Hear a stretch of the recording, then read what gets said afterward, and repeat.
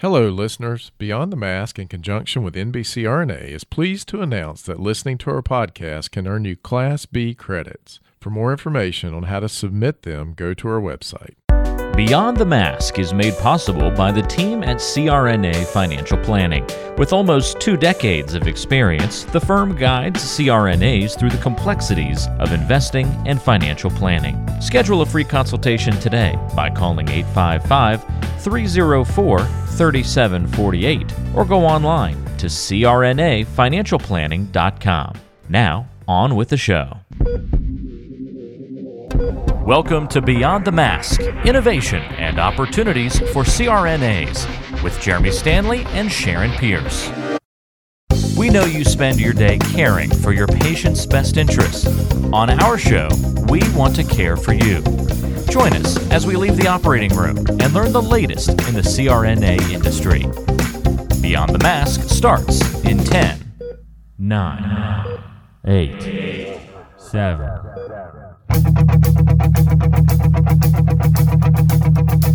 Welcome to Beyond the Mask. I'm Jeremy Stanley, and I've been working with CRNAs for over 23 years, and I'm married to one. And my co-host is Sharon Pierce. Sharon's a practicing CRNA for over 20 years, a past president of the AANA, the NCANA, and she's held many other leadership roles. As usual, our goal with every episode is to educate and enlighten CRNAs, and I think our topic today is definitely going to do that. And Sharon, what time is it? It's time to wake up, Jeremy. I think it is. Well, hello, Sharon. Where's your mask at? You know, I thought it was kind of interesting that John introduced us as things that are off or odd, because when I saw him on screen, I felt the exact same way about him. So, he's doing a great job. He is doing a great job. I wish I was, 10% as funny as John is. And, I really don't know what he looks like with that sriracha mask on. But well, you know what they said during all this COVID stuff, that you're not supposed to touch your face. And they said to understand how much you really did touch your face, put sriracha on your fingers, and you would figure it out. Huh. And you definitely don't want to pick your nose, right? Ooh. Hey, Sharon, I love when we have a podcast and you're remote and I can see your bed and your bedroom and everything behind you. I think that's pretty interesting. One of these days we're going to have to get you one of those backgrounds that says Beyond the Mask. Well, so we actually, don't see I've got a virtual Beyond the Mask background. The only problem is, if you move your head one way or another, it goes into the background. Well, I think you kind of look angelic, with that light coming in behind that beautiful blonde hair, Well, I am angelic. Yeah. Well, some people might say that, Sharon. Some people might disagree with you. Depends on the day, I guess. So, Jeremy, we are going to pick your brain today. Oh, Lord. COVID had huge implications, and I know you jumped on and just heard the last keynote that was on, and it was profound. It was touching. It was so many things. New York really does get it right whenever the proverbial, what hits the fan. They do really get it right. Absolutely. And for our listeners that are listening in, whenever this is aired, we are taping this podcast live at the first virtual North Carolina Association of Nurse Anesthetists meeting in conjunction with the South Carolina Association of Nurse Anesthetists meeting.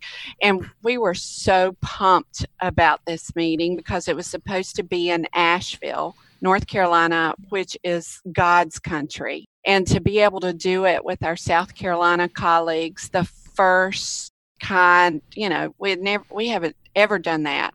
And we were so pumped about it with Jill, president of South Carolina, and Linda Stone, president of North Carolina, come up with this idea. We were so pumped. I'm still bummed about it, but yeah, we'll do it next year. No place like Asheville this time of year either. Oh my God. It's stunning up there. But that's okay. We'll look in your bedroom and you can look in the studio with me and everything is wonderful, right? Yeah, well, I feel like we're back in COVID. This is how we take during COVID anyway. Well, we've never left COVID, and that's one of the things that we're going to talk about today. I mean, and I really appreciated the ladies beforehand talking about, the human toll of COVID. I mean, obviously, all of us have been affected in some way by COVID, whether you've got a family member or a friend or you're working in that environment, or it changed your work, which we're going to talk about today. And there's a huge economic toll of COVID, and we're going to talk a lot about that today and how our CRNA listeners can hopefully benefit from this experience as we move forward. I want to touch on something else real quick because, I like money and numbers, Sharon. But John, I like money too. I just don't like numbers. That's the problem there. But John said, what was it? Kylie Jenner was the highest paid, like $500 million or something last year. He said for breathing. I believe he said it exactly right. Well, I thought that was a great segue though into CRNAs because we've looked at this number before. And Sharon, what do you think over a life expectancy of earning for CRNAs? What do you think the average CRNA is going to make over their life expectancy? Oh my God, we've had this discussion before. I'm just testing your memory. On the spot. It's in the millions. Yeah, it is a little less than $5 million. Okay. And as we talk about that today and why this is so important, people think that, financial stuff, why are we having financial stuff at a CRNA meeting? And it's because it makes a difference. It's the reason that most people get out of bed in the morning to send their kids to college, to pay for their house, and do the things they do. And I know CRNAs also do it. There's Peanut. Hey, Peanut. I know. I didn't think she was in here. to make sure that they're taking care of their families and themselves. But, if you look at that, and right now what the average CRNA has in retirement and what the younger CRNAs are going to need in retirement, we're going to hit on those numbers. I thought that was a good segue from John there. So absolutely. Sharon, I'll let you interview me now. Do what? I'll let you interview me now. I'm ready. I am. This is the fun part. So let's talk about the economy and let's talk about the effects of COVID-19 on the economy. Well, Sharon, at the time in February, we were sitting at the lowest unemployment rate in our history, 3.5% unemployment rate in February. In March, we went from 3.5% up a little bit because, COVID came in March to 4.4. The big jump came in April. In April of this year, we went from a 3.5% to almost 15% unemployment rate. I mean, that's massive. It's never happened in the history of the United States to move in a 2-month period from a 3.5%, the best ever, to almost a 15% unemployment rate. So this was a massive problem for the economy. I mean, they shut everything down. I mean, I didn't agree with the way things went, but I wasn't making the decisions and I didn't have to. I think now, if we look back, hindsight, I don't think they would do it that way again. Right. Or at least I hope not. But now, sitting where we are now in September, we've actually recovered almost half of the 22 million jobs that we lost in April, May, and June. So we're making our way back, but it's been so fast and furious, people just don't know how to react. They don't understand what they should be doing right now. You've got a lot of people out there that are still hurting, and you've got a lot of people who are back at work and everything is fine.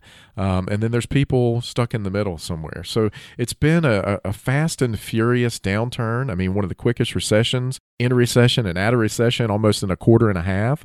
And by all intents and purposes, we dipped into that recession in the second quarter. We actually came out in the third quarter. I mean, it's been amazing how quickly this has happened. And some other statistics, more than 20% of all small businesses are still closed. Wow, 20%. 20% of all small businesses are still closed. We had a restaurant here in Winston where their studio is that has been here since the 40s, and they just didn't reopen. They couldn't afford to do that. So there's been a lot of sadness around that as well. And speaking of restaurants, here's another stat for you. 12% of all sit-down chain restaurants are now out of business. So, people are just not going out to eat the way they used to. No, or they're scared. I talked to a friend of mine in Charlotte yesterday, very bright man, and he's a CRNA, and called to wish him a happy birthday. And I said, hey, you going out for your birthday? He said, man, I hadn't been out to a restaurant since March. He said, we're picking up Ruth's Chris and bringing it to the house. They're trying to help local businesses, but they're not going out. And there's still a lot of people doing that. So. I agree. Do you go out that much, Jeremy? We don't go out that much, but we do. We do go out. I mean, Some. Well, you've got small children. You don't go out that much anyway. Yeah, we can get away from them. We try to go somewhere. Just as long as Without you don't going come crazy. up with another small child. All right, enough of that. Enough of that. Well, let's talk about spending, more consumer spending. There's a lot involved with the economy, and it's kind of circular. You got to have money to spend it and all of that. Well, talk to us. When you talk about consumer spending, that's us buying goods and services out there. And our economy is really set up to do that. Over 70% of our GDP, and I know we'll get to GDP in a few minutes, but is actually consumer spending. So when the consumer dries up and stops spending, it really seizes up our economic engine. And in fact, 70%. Back up. Is that what you said? Yeah, it's a little over 70%. Of our economy is based on spending. Yeah, exactly. I mean, that's why the government wants to give us stimulus money, so we'll go out and spend it. Sure. I mean, that's the idea behind it. So, and most people spend it. They spend it all, right. Or a lot of it. So, but consumer spending actually fell 17% from February to April. Now, if you just kind of do those numbers and say 70% of our economy is based on consumer spending, and you kind of back that into that number and extrapolate that, that means, we've got about 12% of our economy that just stopped. Right. And I really thought it would be more than that, to be honest. But I guess you've still got to buy things. You've got to get groceries, toilet paper. You can find it, right? Jeez. Who would ever thunk that, I mean. Oh, my God. And now Pierce has gone crazy, and I've got huge things of toilet paper out in the garage. So people, if we have any problems, just come by and see us. We've got plenty out in our garage right now. Well, knowing Pierce, he'll use it. Oh, yeah. In about a week. So. But that's another conversation. It is. That's a Christmas conversation. There's a we won't talk about that either. But business investment tumbled as well, dropping 27%. Equipment purchases dropped by almost 40%. And investment in equipment has now contracted for the last 5 quarters. So as we look at our economy, we went from one of the best economies we've ever had to extremely bad situation in a matter of less than 3 months. All right, let me ask you a question. How did that compare to 2008 when everything kind of went bust?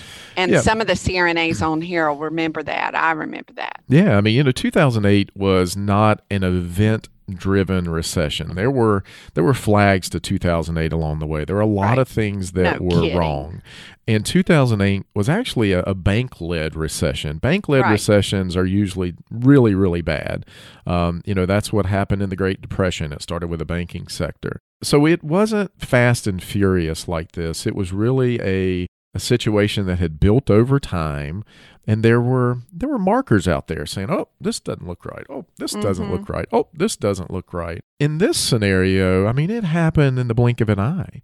Right. So completely different scenarios. And if you take a look at the markets, in 2008, obviously the markets tanked. But if you held on for about 12 to 18 months, you got all your money back. Well, this year, obviously, we tanked really, really quickly, and the markets, up until the last few weeks here in September, had recouped all of that loss for the whole year. Right. Yeah, so, but you didn't do that in 08, though. You didn't do that in 08. It took us a lot longer in 08. And that's why I say this was more of an event-driven recession. I mean, COVID is the reason for this. It was one event. And it pulled us down from this is the longest economic expansion we've ever had, from 2009 to 2020. And we were zooming along. And then COVID hit, and it knocked us off our perch. Well, did we fall so far because we soared so high?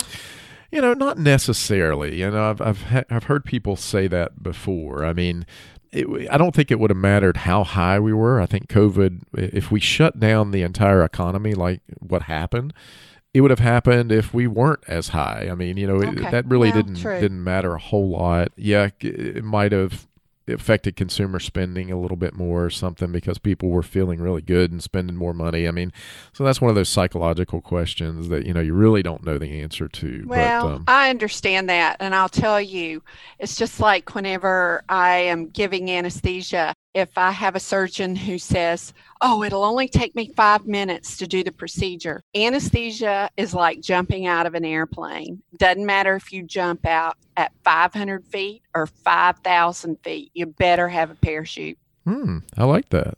Don't you, though? Oh, that's good. That's kind of like my job. You better have a parachute and a plan. Exactly. For when it hits the fan. How'd you like that? I just made a rhyme and everything. I can maybe rap one you're day, so Sharon. Smart. Let's talk about tax income. Everybody likes to talk about taxes, right? Well, think about just in terms of what happened. I mean, even in the CRNA community, CRNAs weren't working for a while. My wife, Sarah, wasn't working from March to June. So anytime people aren't working, and you remember our unemployment rate jumped up to almost 15%, we have less tax revenues. So obviously we know that's a problem.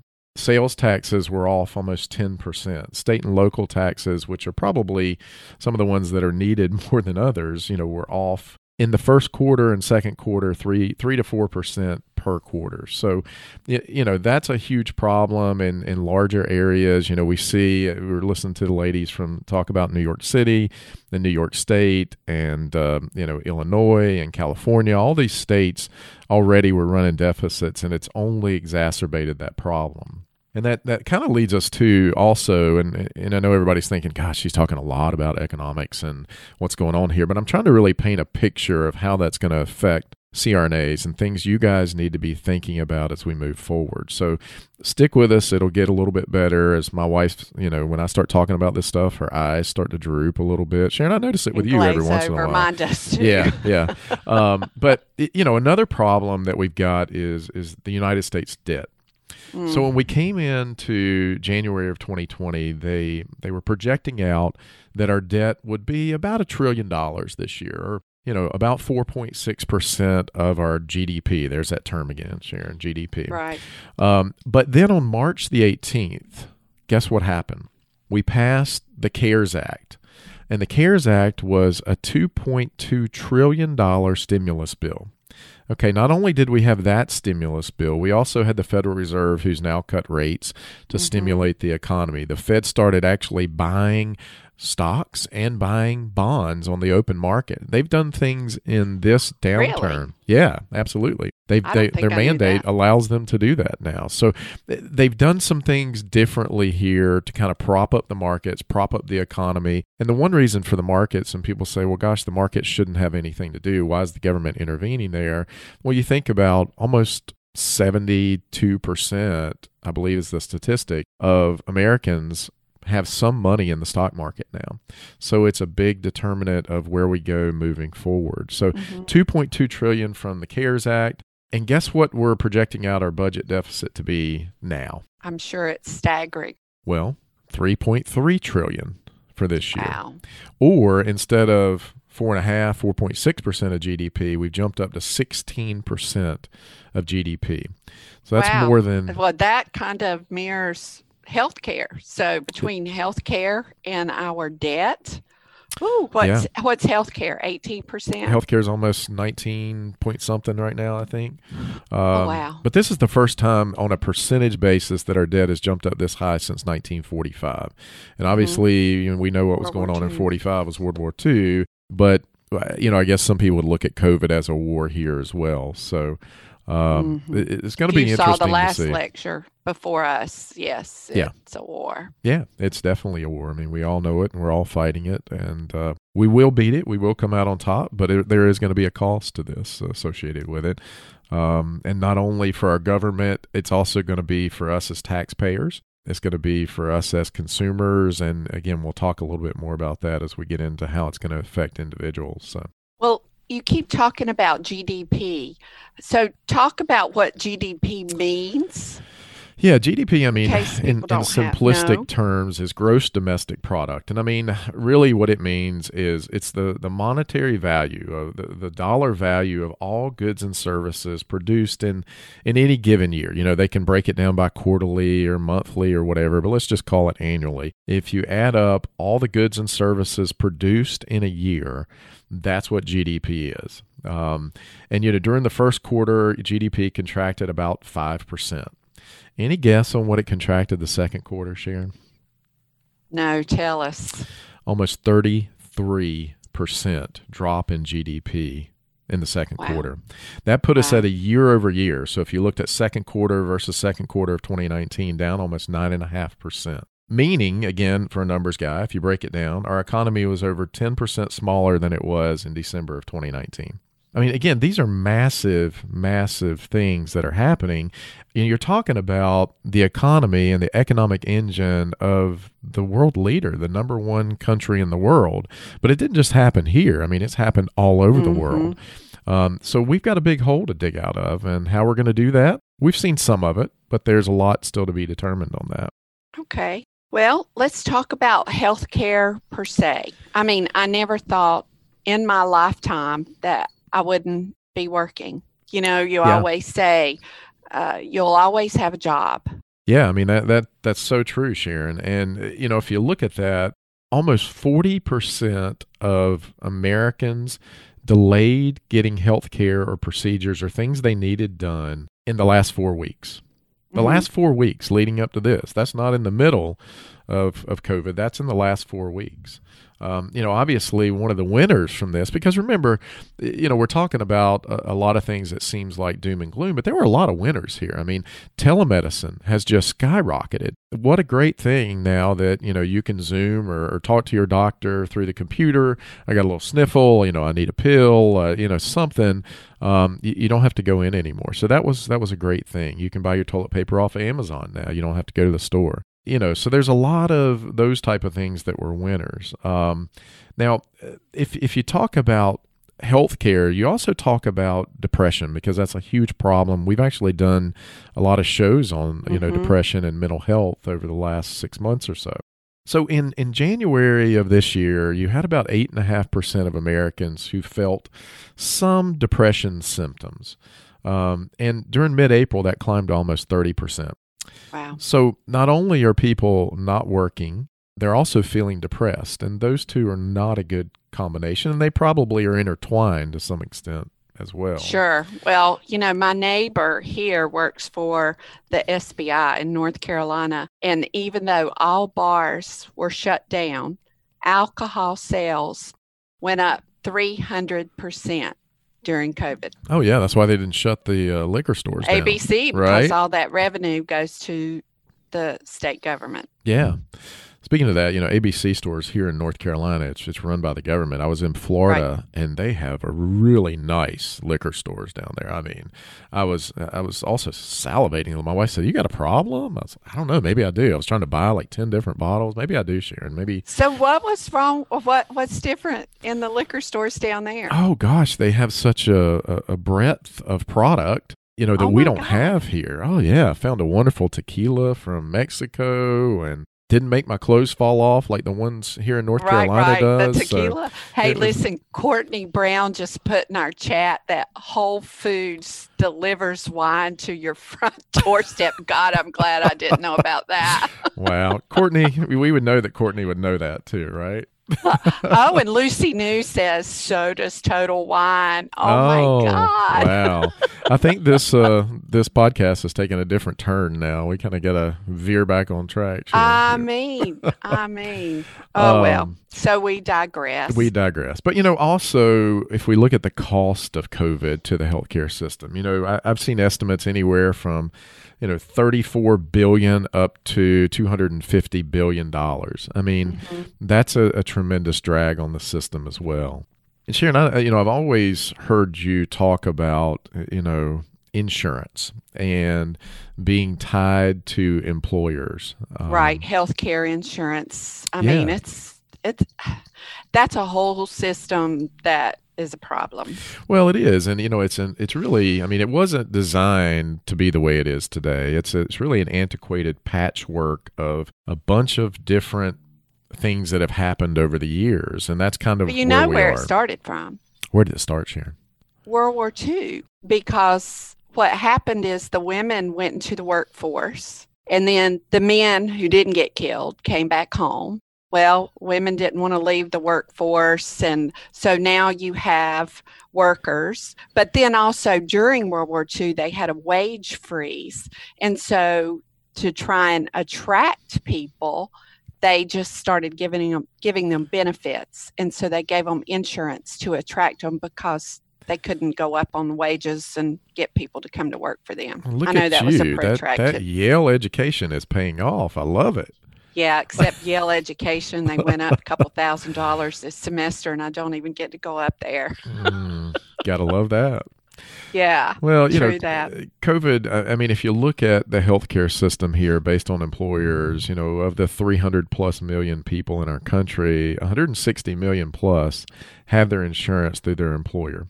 Right. And that's really hard to turn that ship. I mean, anytime we try to turn it or change it, we see these huge fights in Washington because guess what? There's a lot of money being lobbied there. And, I know you know that, and that's a topic for another time. But, and you figure our healthcare system in the United States, if you just added up the money that we spend on it, which is about $3.5 trillion, we would be the fourth largest country in the world based on GDP spending at $3.5 trillion, and not necessarily getting the best outcomes either. So there's a lot of fluff and waste in the system. And again, we can talk about that, another time. Whole other podcast. Yeah.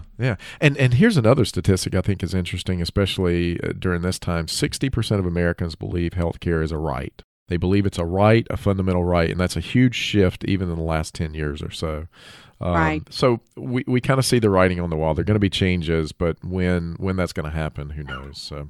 All right. Well, let's talk about CRNA jobs and how COVID impacted that. I mean, I was out of work for a little while. Yeah, I mean, like I alluded to earlier, my wife Sarah was out for several months, and we have a lot of CRNAs on our tax side who are 1099 and were disproportionately affected by the cancellation of elective surgeries and weren't working for 3 months, 4 months, and some still aren't fully back to it. I mean, we had furloughs, you had shift reductions. We had payroll cuts. I mean, we have thousands of CRNAs that we work with all across the country.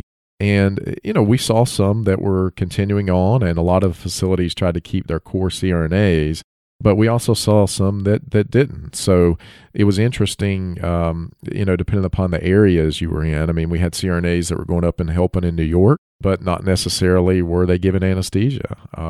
So the job market changed a whole lot. And there was actually a survey of CRNAs. I think the AANA Foundation did this survey, and it said 94% of CRNAs indicated their facility began rescheduling their elective non-urgent procedures based on the CDC guidelines. So this affected almost all CRNAs. Yes, it sure did. All right, now let's fast forward. What if you're close to retirement? I mean, we're here to talk a little bit about the effects of COVID on your retirement and on soon-to-be retirees, or just if you're just planning ahead. Yeah. Well, let me digress back just for a moment because I wanted to touch a couple other things there. But, on the 1099 side for CRNAs, I think it was it's been an interesting environment that we've seen even in our practice and with our CRNA clients and even a lot of my CRNA friends around the country who were 1099. And this has been something that a lot of CRNAs aren't business minded. You guys are nurses by background, extremely smart. But, I think when it comes to business stuff, a lot of CRNAs don't like it and don't want to be involved in it. But a lot of CRNAs see the opportunity on the 1099 side to make a lot of money, and you can. I mean, I've got CRNAs that, on average, they're probably making $280,000 a year doing 1099 freelancing. Up to, I've got several CRNAs that are employing others that are making in the millions per year. But they're risk takers. They're taking a risk there. And what we saw was these CRNAs who were 1099 could not handle being out of work for 2 or 3 months, Sharon. They didn't have enough saved up in emergency reserves. I had several CRNAs who said, I don't have enough money to pay my bills. And it just floors me to hear that from a group that, statistically is in the top 10% of earners in this country. So, I've preached about this for years. Always be prepared for the unexpected. And this was, Sharon, had you ever not had a job as a CRNA? No, never crossed my mind. But I will tell you, in some people's defense, I don't know how it would have been. Well, I know it would have been different for me at the beginning of my career versus where I'm at this point. Absolutely. Yeah, absolutely. And I get that. And you've got to take that into account. But I think the idea and the theme here is just being prepared and living within your means. And what we're finding in the 1099 market is a lot of those CRNAs, kind of like 2008. A lot of 1099 CRNAs, the market dried up. They went back and worked W-2 facilities. Well, the market's been strong now for several years, and we're seeing a lot more people interested in 1099. But now we're reverting back. A lot of those 1099 CRNAs have gone back and taken W-2 positions. And we're starting to see lots of opportunities on the 1099 side. I've got several CRNAs now that are calling me saying, hey, do you have anybody? I've got recruiters calling, do you have anybody? But it's kind of like only the strong are going to survive. Fewer 1099 CRNAs equal opportunity to earn more for the ones that are left. So there is an opportunity in this downturn also for CRNAs. But the theme behind what we're talking about now is get your financial house in order. You never know what's going to happen in the future. And if you're living beyond your means or living up to your means, I guarantee you that something is going to happen to throw you in a tailspin. I've been doing this for 20 plus years, and I've seen it time and time and time again. When I have a CRNA who's in her 50s and freelanced and made almost $400,000 last year, and she's calling me in March saying, I can't pay my bills. I need to take $100,000 to pay my bills over the next few months out of my retirement plan. That's a problem. Right. Yeah. So anyway, I digress. I can talk about this stuff all day long. So. I know. I've heard this story so many times, but there's some validity to it. I hear you, and I think a lot of people have out there. And I bet if this would happen again, God forbid that it would, that more CRNAs will be prepared. But I will tell you, the more money you make, the more money you spend. Absolutely, and the less you budget. Exactly. And that's the problem. Whenever I ran for the state house, I was trying to think, how am I going to make a living? Because if I would have won my race, that salary for a North Carolina legislator is $13,900. Now, considering the race itself cost over $350,000 by the time the anesthesiologist dumped in $250,000, and the money that Kimberly and I raised, and Deb Flaherty and my team, think about it. That's over $300,000 that we spent to try and make $13,900 a year. That's nuts. Well, there's obviously in that situation, there's something else at stake. But Sharon, when you first said that, you said I run for the state house. I thought you said you were running when I ran for the steakhouse. I thought you were getting hungry because it was lunchtime. A little Freudian slip there, but okay, I'm with you now. It's a good thing you're cute. What can I say? All right, so we've talked about some of the things that could happen to soon to retire CRNAs, I guess. Anything else you want to add with that? Well, I think the effects of CRNAs who are close to retirement, and that seemed to be a big concern with not only our client base, but CRNAs we heard from around the country. I mean, those salary or job cuts freaked them out a little bit. We've seen a lot of hospitals and organizations around the country that have also reduced or taken away the match to the retirement plan. Right. I've heard of a lot of that. A lot of that here local in North Carolina, in fact, facilities that are really near to where we're at right now. So, other things that, have happened and are always a concern for retirees and folks near retirement age is, we got lower interest rates. Well, lower interest rates means lower rates on savings and lower amounts of income coming in. That's a double-edged sword. I know is. A lot of the docs that I work with are now refining their offices, their businesses. Yeah, and if you haven't refied, if you've gotten mortgages out there that you haven't refinanced, I mean, in this environment where you can get a 30-year for sub 3% or 2.5 on a 15, I mean, to me that just makes perfect sense for most people, and people that have commercial property are doing the same thing right now. Mm-hmm. So that's obviously that's a benefit. But on the flip side of that, people who are in retirement and or saving money in banks and CDs and so forth, they take a hit from that as well. So, and then obviously other things that retirees are worried about, since the majority of retirees have a lot, if not most of their money tied up in the stock market and or markets in general, bonds, stocks, and so forth, we've also got to be concerned about how much risk we're taking. And here's where your eyes are going to glaze over a little bit again, Sharon. And if you lay down on the bed over there and go to sleep, I'll know to shut up. Okay. Well, I might. You better make it sound really good and juicy. Okay. All right. So there's something called sequence of returns risk. Oh Lord, I know. It's kind of like you guys talking that anesthesia lingo, and then when Sarah and her friends get together, I'll just say intubate and extubate. And if I've had a couple of drinks in me, I might say something else that probably shouldn't mention right now. But there's risk involved in the markets and retirement. And sequence of return risk is this. So let's say you've got money that you're pulling out every month, and then the market goes down. Well, think about it. Now, you're taking money out of something that's gone down.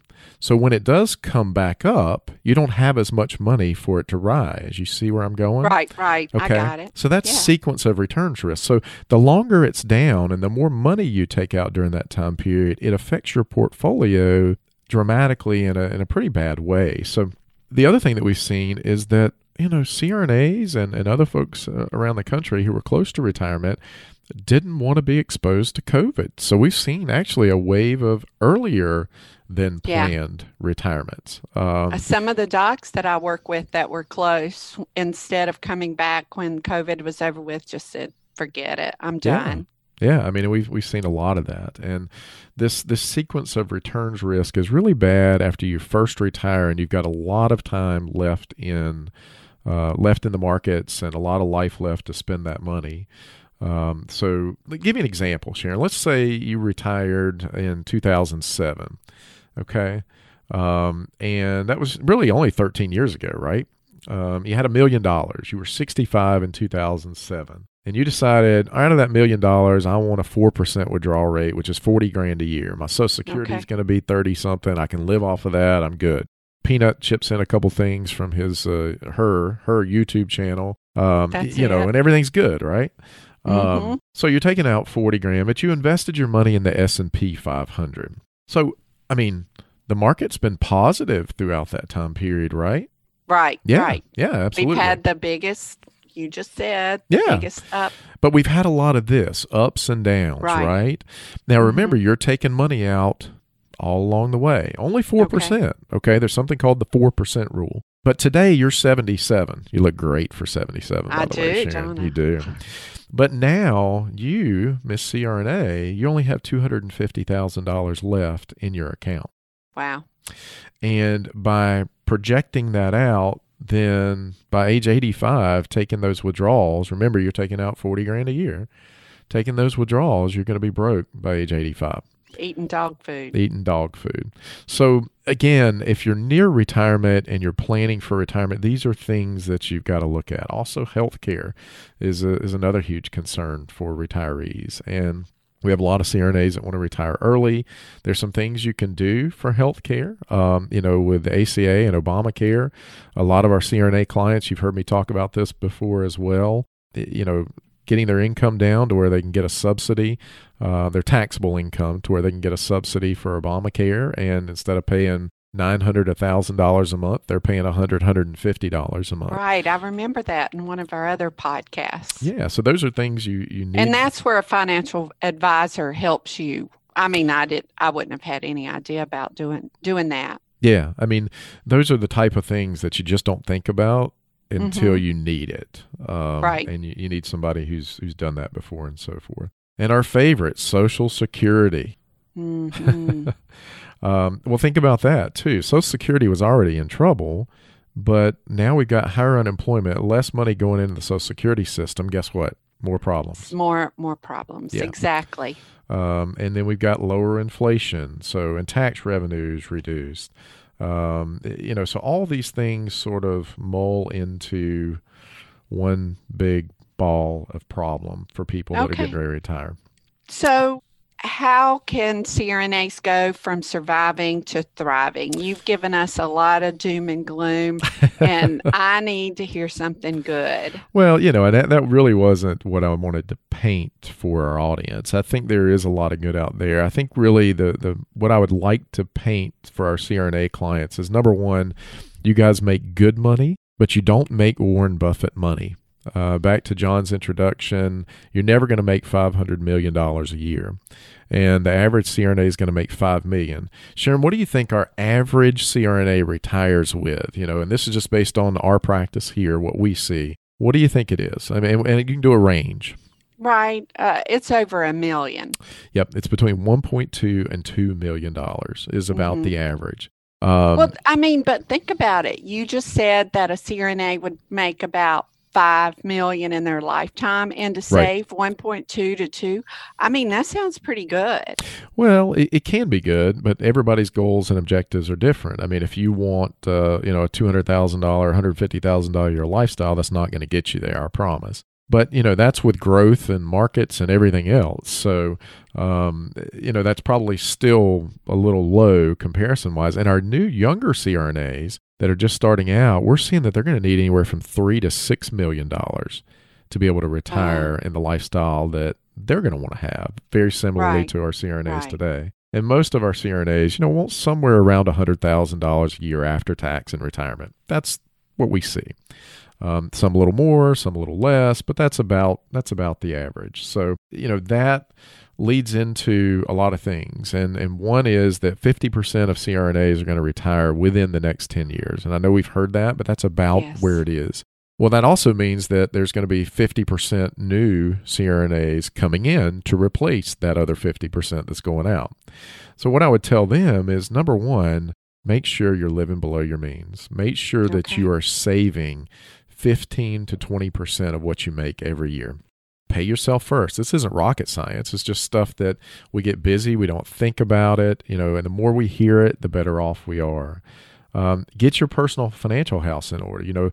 Make sure you're paying off your debt and tracking your spending. And that's a big no-no for people. Like you said earlier, the more money you make, the less you budget, right? So tracking your spending and understanding that. I know Sarah and I go through that exercise and she hates it. But I actually have her do the spreadsheet every month, so that she can be involved in it. Because most of the time she's just like, Jeremy, just take care of it. Jeremy, take care of it. It's like, something happens to me, you're going to have to do this. You need to understand this and know how to do it. Well, actually, considering how much younger than she is than you, there is that distinct possibility. So I am so glad you're thinking about her.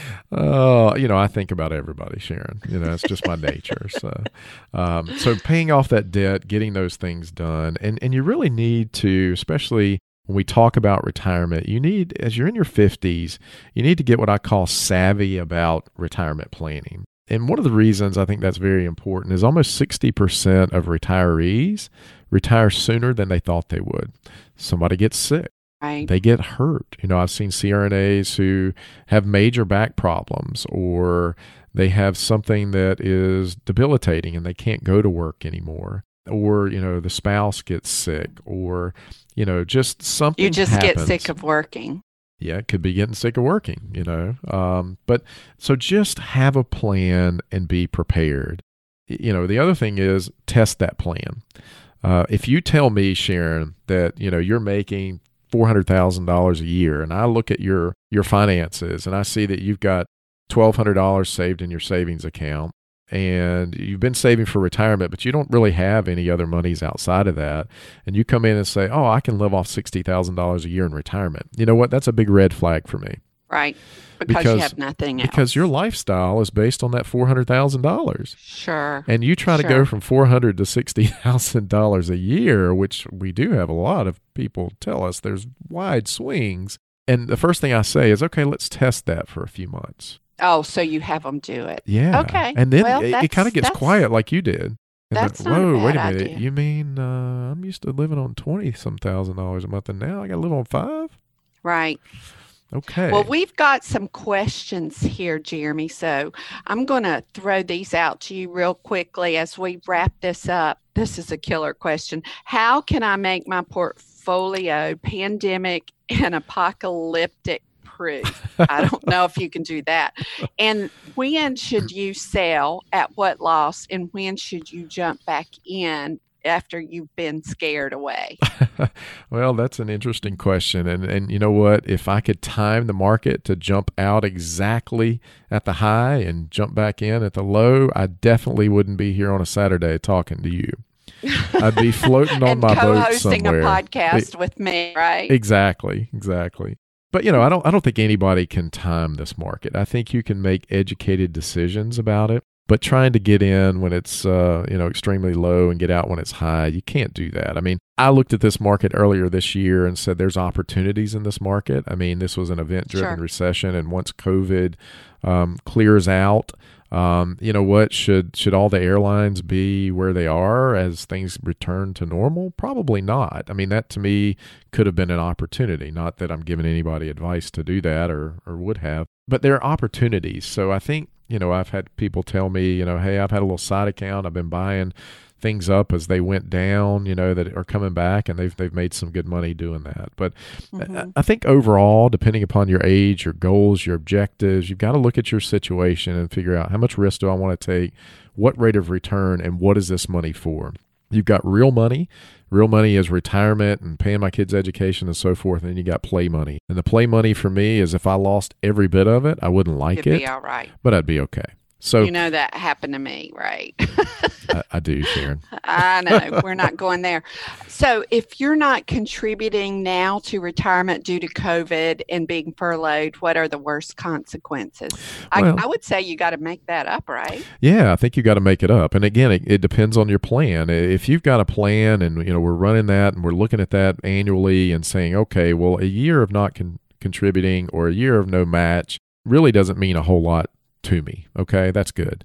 But if you're really counting on that and you're close in your plan and the numbers just don't look good, then definitely you've got to make that up. I mean, it could be the difference between retiring, at 65 and retiring at 67. So the key is to have that plan and understand what you need, and then we can project out and say you're on track or you're not on track, or look at different scenarios. Okay, one other question. What do we think about the continued rise in starting CRNA salaries? Well, there's another part to this, but I think it's beyond this conversation. And do we think that that's attracting the wrong type of people to our profession? I'm not too sure that that's an answerable question, but I'm okay with rising starting CRNA salaries. I mean, I look back to my starting salary as a brand new CRNA, I think, was $70,000. I mean, these kids today wouldn't even roll over and put their feet on the floor. Well, they're making that as a nurse, or more right now. So why so that's a good thing that the salaries keep going up. I think it's commensurate with our responsibility. So I do too, and I think it's a supply demand, and we obviously know that CRNAs are the lowest cost, best prepared provider out there. Not that anesthesiologists aren't prepared, but they're obviously not the lowest cost. So, you guys are equivalent to them. But I think one thing to note here, and Randy Moore and I know Randy will be on tomorrow, and we've talked about this before, and I've asked him, I said, are you concerned about the rise in CRNA salaries? And it is good that it's happening this way. We know there's a supply-demand problem, but we also know, Sharon, you've been a CRNA for a pretty good while, and there's supply and demand that ebbs and flows. Right. And you guys are in demand right now, considerable demand. But at some point, that equilibrium point is going to be met, and CRNA salaries are going to probably slow down and or go down.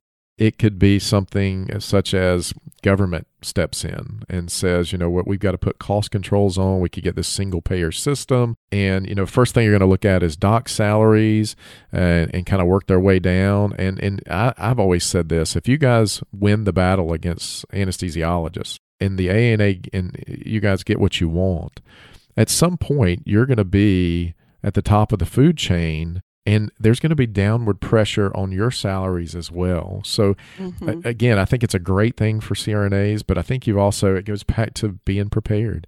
You know, if I did walk in and they cut my salary by 10%, how would my finances be impacted by that? So, again, it's not going to continue to go up the way it has forever.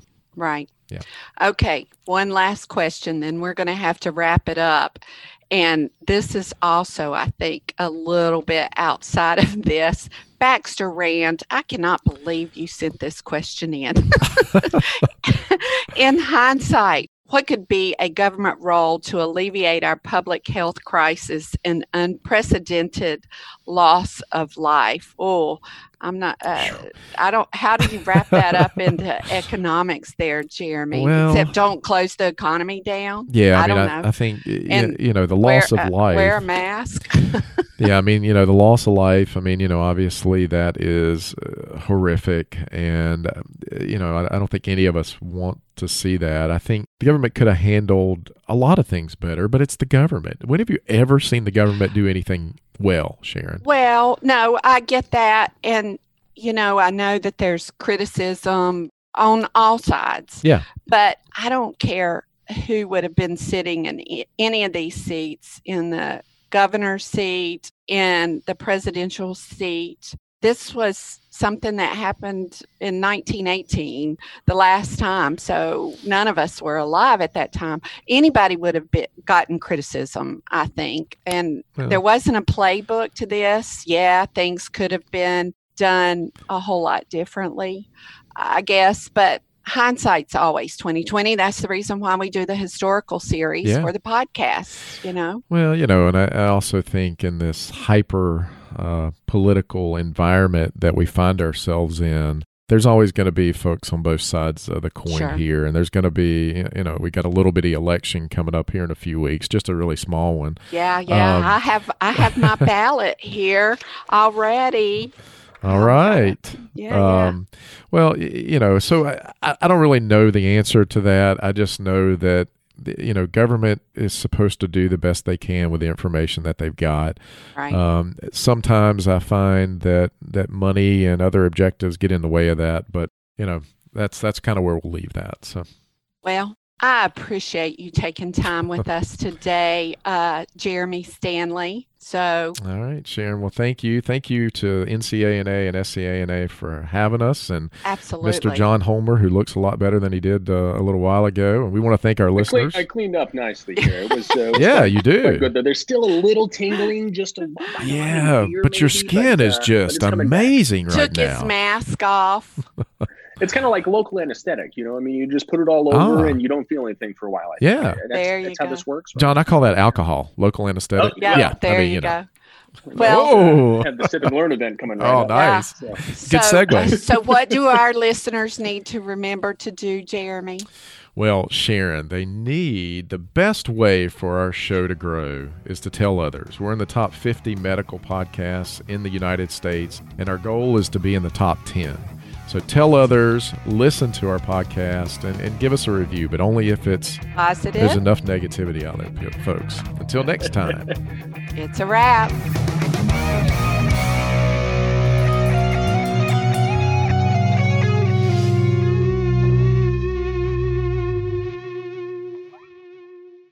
Today's show was made possible by the folks at CRNA Financial Planning, an independent consulting firm that offers financial planning services exclusively to CRNAs and their families. From planning for a child's future college expenses to building a predictable income stream in retirement, the firm is committed to offering you comprehensive financial services, customized to fit your unique needs and objectives. If you have questions about your financial future, get them answered. Call the team at 855-304-3748. That's 855-304-3748. 3748 or go online to crnafinancialplanning.com. And thanks for your support of Beyond the Mask. Hi, this is Jackie Rolls, President of the International Federation of Nurse Anesthetists and President and founder of Our Hearts, Your Hands, a global anesthesia support community that takes donations to allow nurse anesthetists in low and middle income countries to go to educational programs, buy equipment, or textbooks. Your donations are tax deductible, and we would appreciate your support. OSA EMR is a free anesthesia EMR developed by CRNAs that you can download and use on an iPad.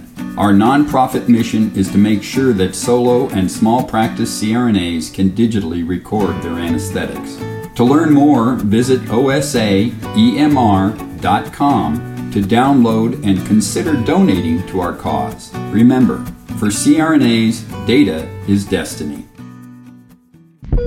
Like what you're hearing? Be sure to subscribe to the show on Apple Podcasts, Google Podcasts, Spotify, Stitcher, and anywhere you like to listen to shows. Also be sure to check out BeyondTheMaskPodcast.com. Each episode is posted there with a corresponding blog post, and we timestamp important parts of the episode to help you quickly get to the content you're looking for. Also check out the special series section on the site. You can follow along and catch up on the CRNA History Series, episodes specifically about political conversations in the industry, or try the CRNA Personal Finance Series. It's all on BeyondTheMaskPodcast.com. And if you have a question for the show or want to be a guest, or even suggest a particular topic, fill out the contact form on the site or send an email directly to us at info@BeyondTheMaskPodcast.com. And lastly, let's take the conversation social. Check out our Beyond the Mask Podcast Facebook page and Facebook group.